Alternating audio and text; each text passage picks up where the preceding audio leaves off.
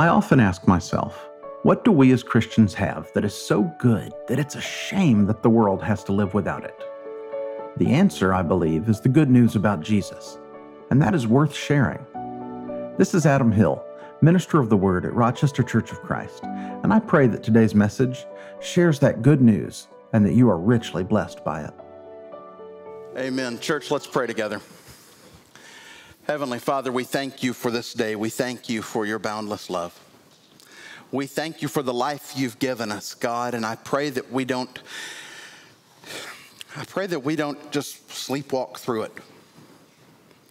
I pray, God, that we can be alert and aware to your grace and your mercy and your presence everywhere in the world around us.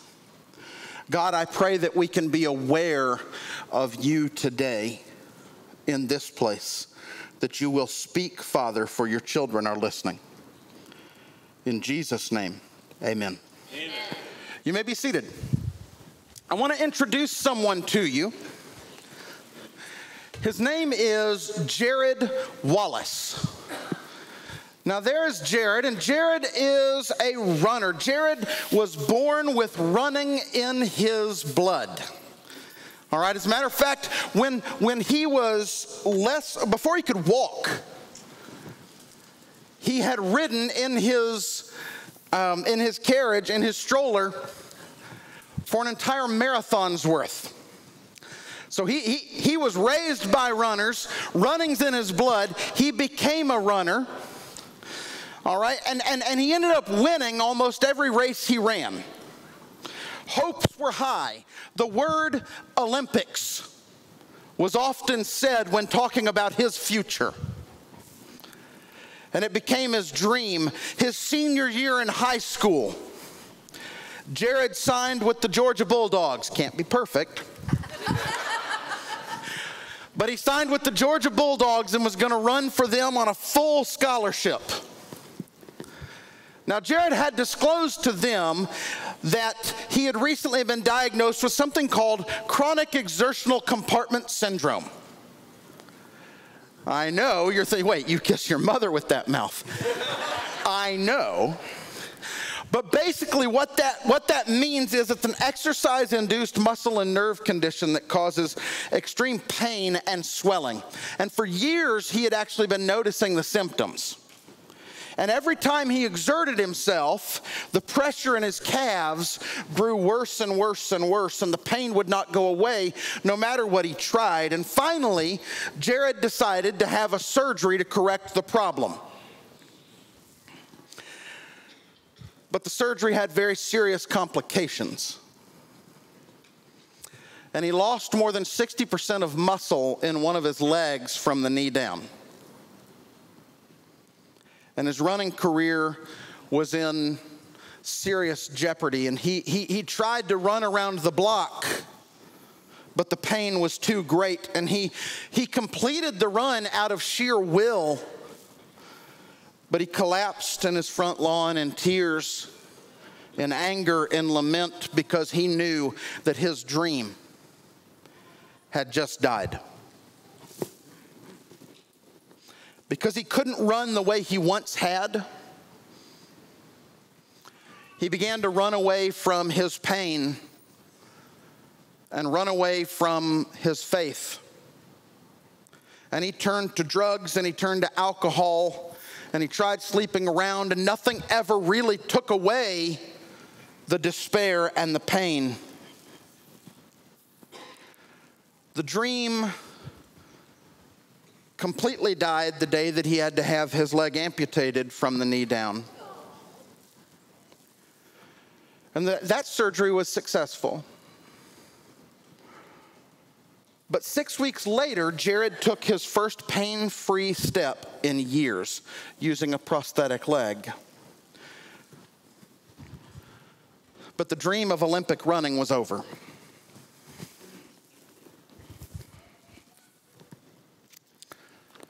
In Genesis chapter 37 through 50, we read the story of Joseph. I'm going to provide a reading from chapter 37, and it's our tradition to stand in honor of the Word of God and recognizing the authority of God. And so if you're able, stand as we read together from Genesis chapter 37, verses 3 through 8. Now, Israel, that's Jacob, loved Joseph more than any of his other sons, because he'd been born to him in his old age, and he made an ornate robe for him. When his brothers saw that their father loved him more than any of them, they hated him. They couldn't speak a kind word to him. Joseph had a dream, and when he told it to his brothers, they hated him all the more. He said to them, "Listen to this dream I had. We were binding sheaves of grain out in the field when suddenly my sheaf rose and stood upright, while your sheaves gathered around mine and bowed down to it."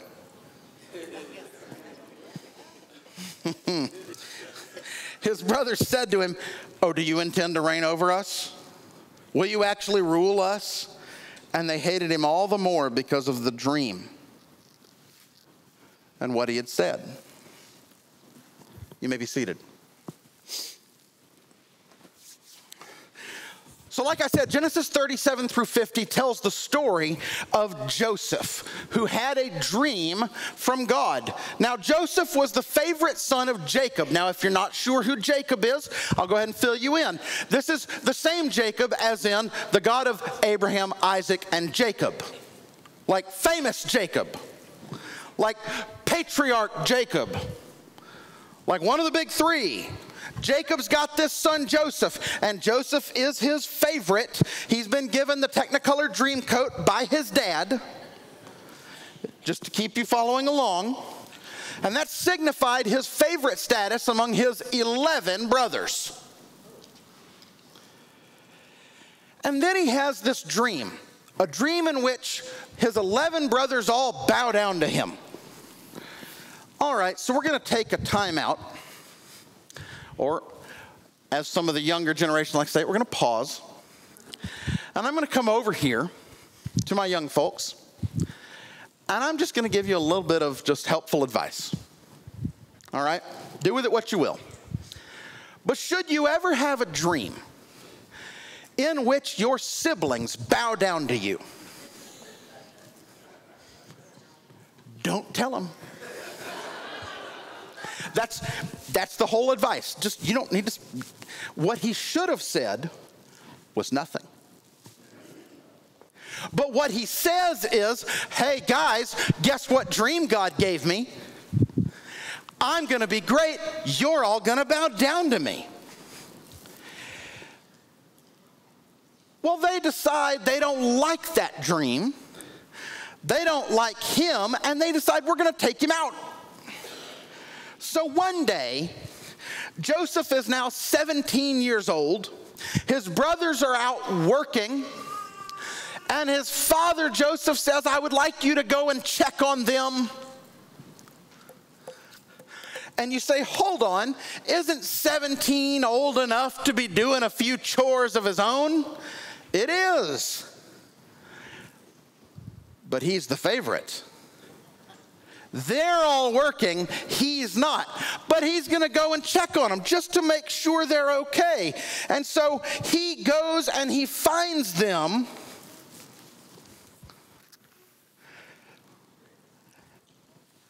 And they saw him in the distance. And before he reached him, they plotted to kill him. Tough greeting. Here comes that dreamer, they said to each other. Come now, let's kill him. Let's throw him into one of these cisterns, which is like a 10-foot, 15-foot pit that's dry. And say that a ferocious animal devoured him. Then we'll see what comes of his dreams. Nothing. Nothing will come of his dreams if you throw him in a pit and leave him. So they decide to do that. But Reuben says, hold on, let's not take his life. And Joseph is like, they've thrown him in the pit, and Joseph from the pit is like, thank you, Reuben. You're my favorite. Everyone listen to Reuben. Judah says, okay, we shouldn't kill him. I like you too, Judah. You're one of my favorites too. Let's instead make a little money off of him by selling him as a slave. Judah, I thought you were my friend. So Joseph is sold to Potiphar. Potiphar is an Egyptian. He is important. The captain of Pharaoh's guard. And so Joseph has gone from favorite son, to slave. Okay, that's not the trajectory he had mapped out when he threw on that coat every morning. Favorite son to slave. Well, at Potiphar's house, Joseph finds success. He once again succeeds, and he has some leadership gifts. Potiphar recognizes this, takes note, and says, I'm just going to put you in charge of the house, okay? And he's like, well, okay. He's like, go ahead and take care of all of it. Well, Potiphar has a wife who also takes note of Joseph. And she decides she likes Joseph. And so she wants to sleep with Joseph. And so she starts coming on to him, and he's like, not a chance. You don't understand. I'm not getting involved in this. She keeps on seducing. Finally, she takes hold of him. He leaves, he runs, and she ends up taking his coat. Man, he has trouble with coats. Second time coats have been a problem. Because she then turns around and says to everyone, hey, he tried to rape me and he ran off and I was able to grab his coat. Falsely accused. But he's imprisoned and thrown into a pit, thrown into the dungeon for the second time. You also have the thing with pits. He's thrown into the dungeon again. For the second time, Joseph is a victim. His situation just can't ever seem to get over the hump. Like he was favorite son and then he became a slave. And then at least he worked his way up to like household master. And then he's now in prison. Like it just gets worse and worse. He can't buy a break. Maybe you've felt like that. It seems like things are going well, but then I just know the other shoe's going to drop and I can't buy a break. I just can't quite get over the hump.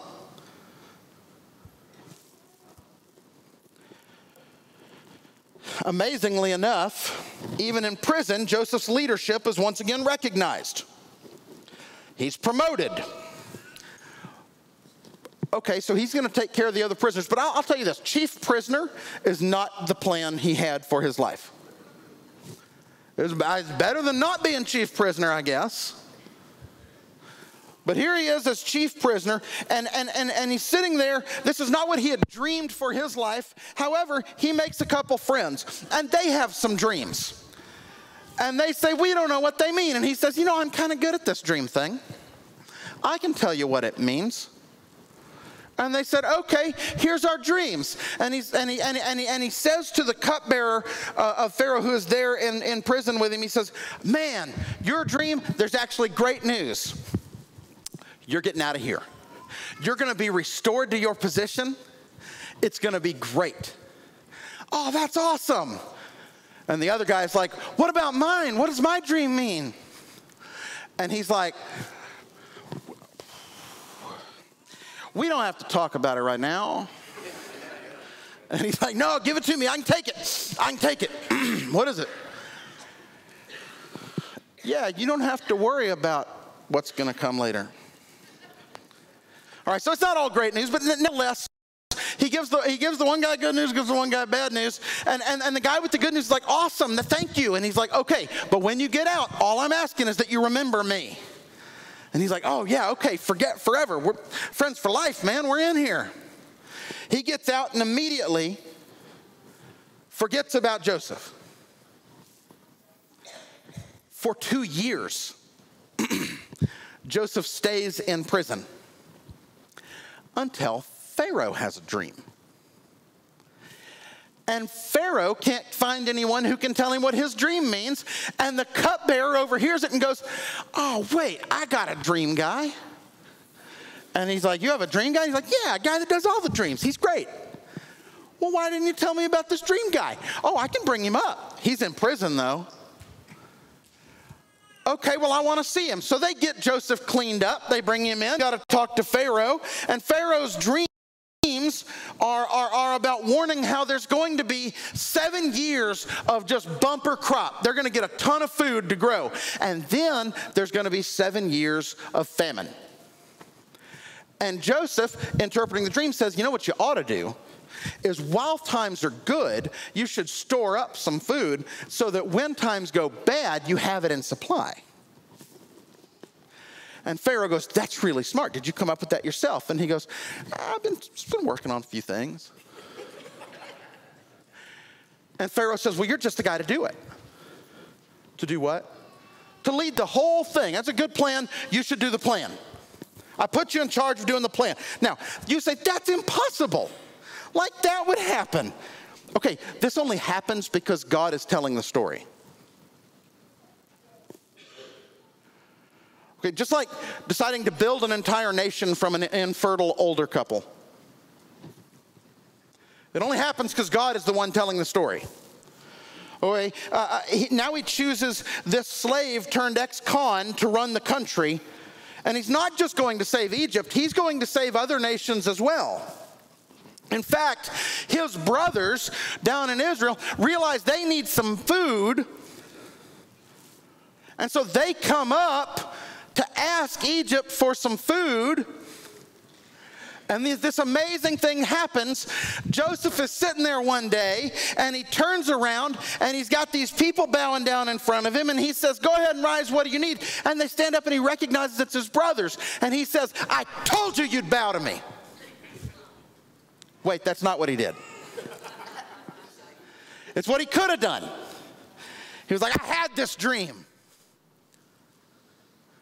But he doesn't say any of that. Look at what he does instead. In Genesis chapter 45, verses 1 through 5, Joseph could no longer control himself before all his attendants, and he cried out, have everyone leave my presence. There was no one with Joseph when he made himself known to his brothers. And he wept so loudly that the Egyptians heard him, and Pharaoh's household heard about it. Joseph said to his brothers, I am Joseph. Is my father still living? His brothers were not able to answer him because they were terrified at his presence. Joseph said to his brothers, come close to me. When they had done so, he said, I'm your brother Joseph, the one you sold into Egypt. And now don't be distressed and don't be angry with yourselves for selling me here, because it was to save lives that God sent me ahead of you. He doesn't gloat over the fact that they actually bowed down to him, just as his dream had said. Instead, he forgives them, he feeds them, he relocates them to some pretty great land where they can build their families and they can grow food rather than starve to death. All because he believes he is a part of God's bigger story. And I need you to hear that. He said, God saved people through what you did, even though what you did was to harm me. God worked in it so that we could say. That doesn't mean God caused everything. God didn't make Joseph's brothers hate him. God didn't make the brothers sell him. God didn't make Potiphar's wife tempt him. God didn't make him get wrongfully imprisoned. And God didn't make him be forgotten by his friends. But God worked in everything.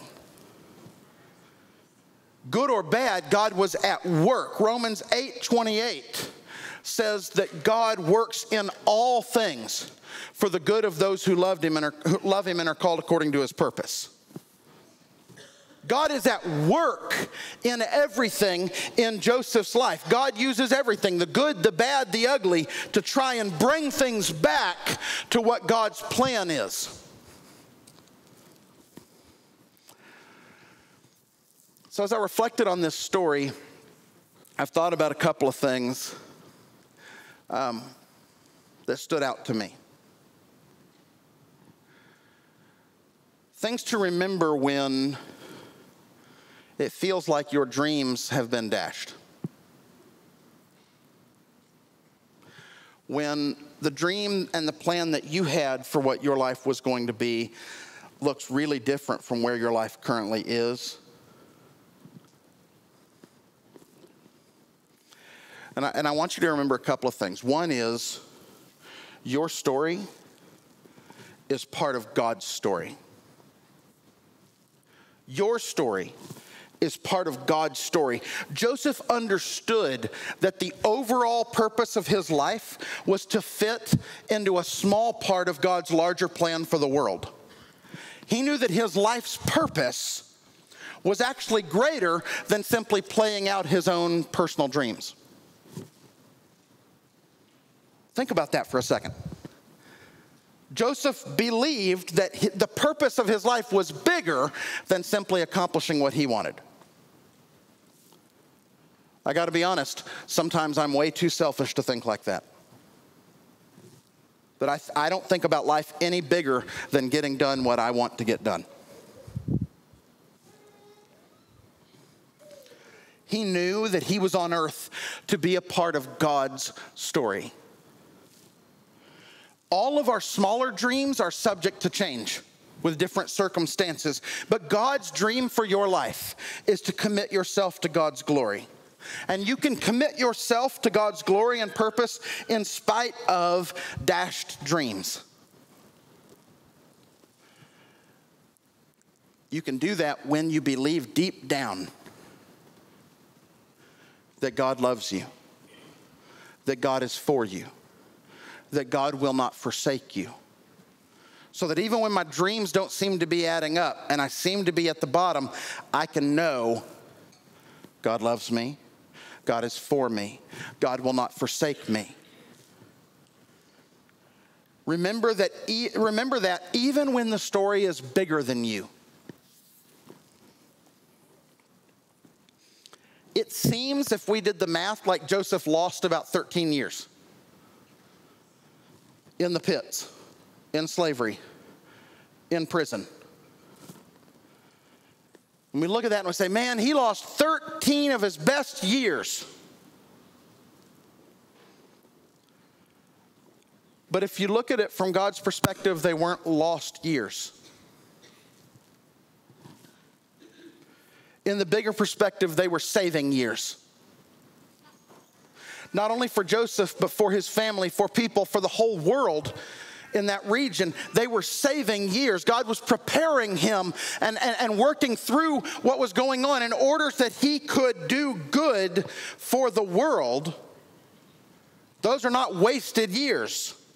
You see, my job every day is to put my life in God's hands. God's job every day is to use my circumstances for God's glory.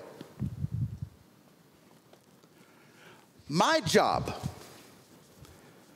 I want to make sure they get it, Kenny. My job is to put my life in God's hands every day. God's job is to use the circumstances in my life to God's glory.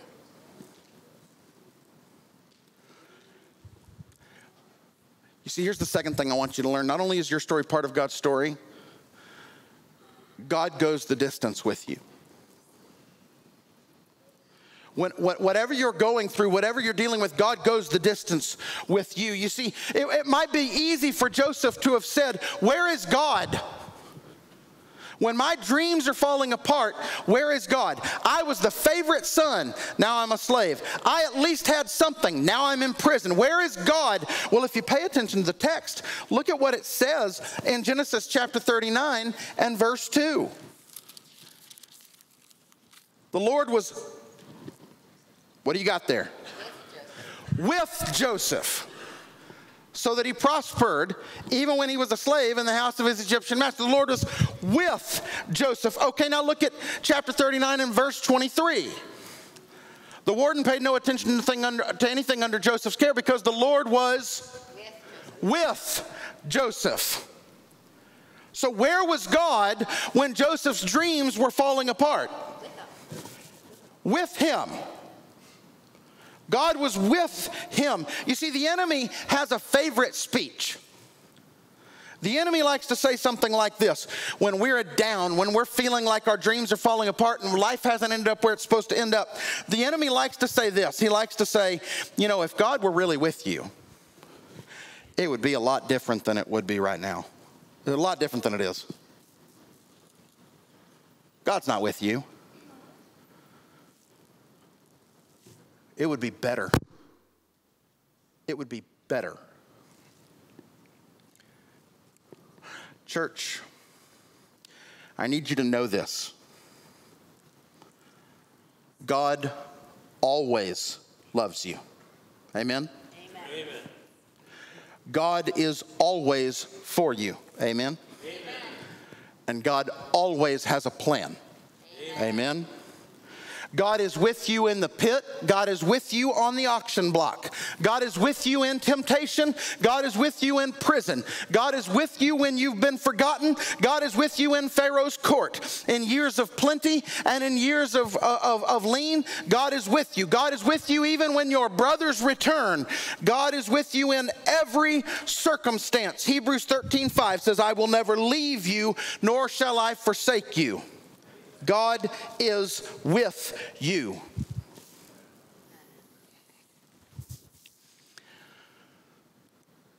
Jared Wallace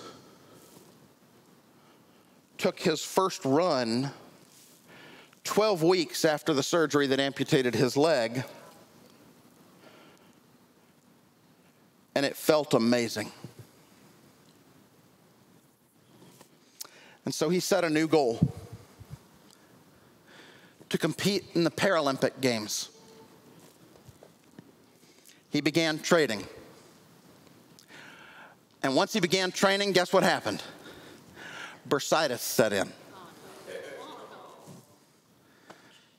And for weeks, he was laid back up on his couch. And as he sat on his couch resting and questioning, God quietly used that small moment to impress on Jared's heart the following words: it doesn't matter if you do important things. What matters is that you draw near to me. Jared returned to his faith, returned to God. And in time, the bursitis went away, and Jared resumed his training regimen.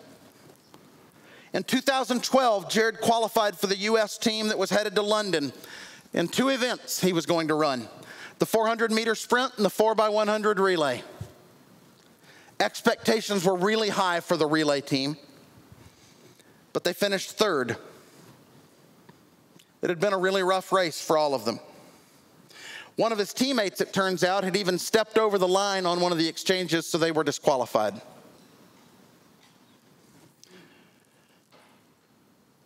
Even more present in Jared's mind was his own blunder that he had tripped during an exchange and almost fell. He was devastated. And as he lay in bed unable to sleep, that night he asked God, what's the purpose of all of these trials? And God gave him this answer. He said, I've given you an amazing story. When you go back home, I want you to share your story. And Jared said, share my story? I tripped and fell. And he goes, that's right. And many more will relate to stumbling than they will relate to a medal.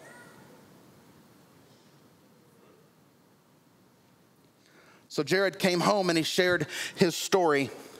And he kept running. And the following year, he qualified for the World Championships in France in the 100 meter, the 200 meter, and the 4x100 relay. During the prelims of the 200 meter, Jared broke the world record. He was blown away that he had broken the world record. He was feeling great, and the interviewers came and they flocked around him, and the cameras were going off, and the video cameras were everywhere, and it was kind of overwhelming. And the first question they asked him was, Jared, are you going to come out here tomorrow and run even faster?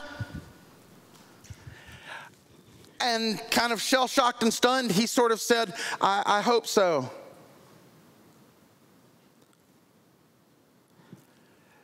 And they weren't really impressed with that. You see, they wanted more arrogance. They wanted more cockiness. They wanted more confidence. But as Jared played back in his mind their question, all he heard was that his best, the best in the world,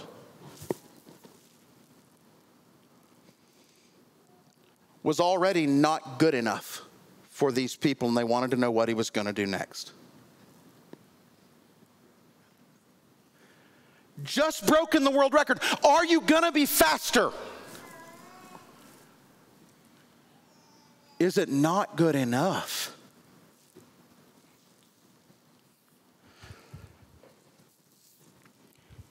Jared knew that he could never satisfy people. But he knew that God was satisfied with him because he had found his own satisfaction in God, not in world records. And he heard God tell him, Jared, the race has already been won. All I'm asking you to do is show up and let my light shine through you.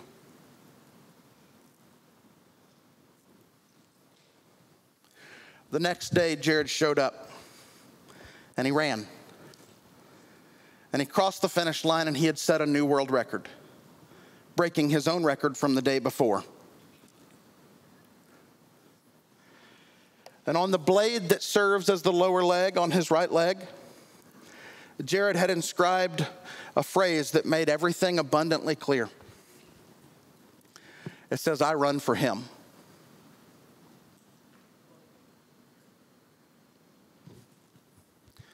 I run for him. The race has already been run. Just show up and let my light shine through you. Kenny, you can go ahead and bring your team up.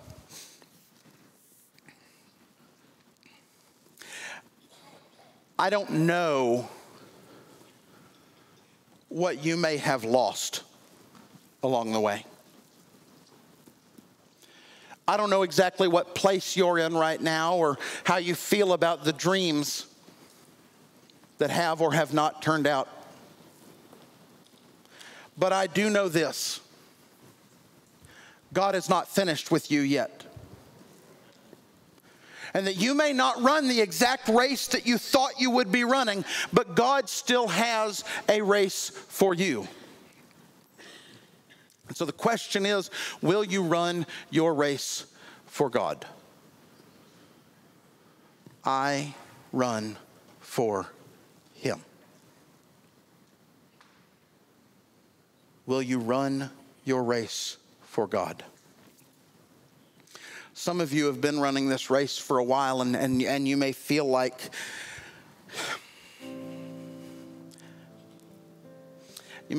you've let God down. Or you may feel like God has let you down. And today would be a great day for you to claim that truth that God loves me, God is for me, and God will never forsake me. And God is not done working on me yet. That my story is a part of God's bigger story, and God is going the distance with me.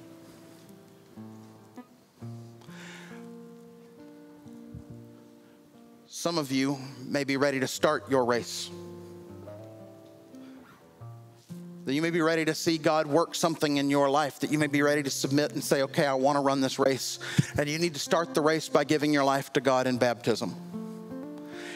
Baptism is not the crowning achievement. It's not the finish line of the Christian life. Baptism is a beginning point where you say, okay, I'm ready to see what you do with me. I want you to shine through me. I'm going to make myself available. I'm going to show up. If you don't know him yet, if you haven't given him your life yet, please do now. Don't let a moment pass without starting this race. He loves you. He's for you. God won't forsake you. God's going to go through this with you. If you would, church, let's stand. Heavenly Father, we come to you and we thank you for the way that you love us. We thank you that you are a God who doesn't give up on us. And God, sometimes it's hard to see through our dashed dreams or our broken plans or the things that didn't work out the way that we want them to work out. God, it's hard for us to see from your perspective. But God, I don't have to see from your perspective. Just let me see you. That my God, help me to remember that my job is to give my life to you every day, and that you will handle all of the things that are beyond my control. God, you are with me and you will never forsake me. You are with me and you will never forsake me. You are with me and you will never forsake me.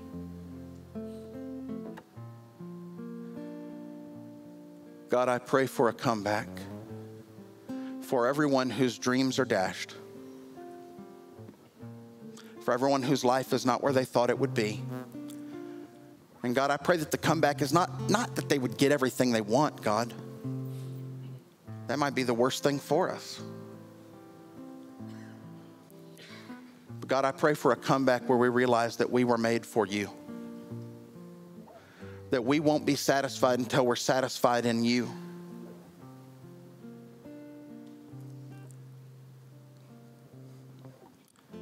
God, win our hearts. In Christ's name, amen. If you need Jesus, take this opportunity to respond while we sing together. A quick confession here. Truth be told, as I preach, I'm often preaching at myself.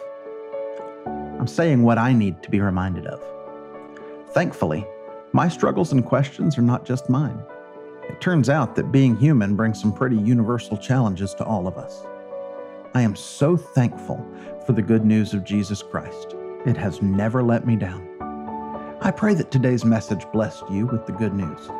Remember, you are loved and chosen.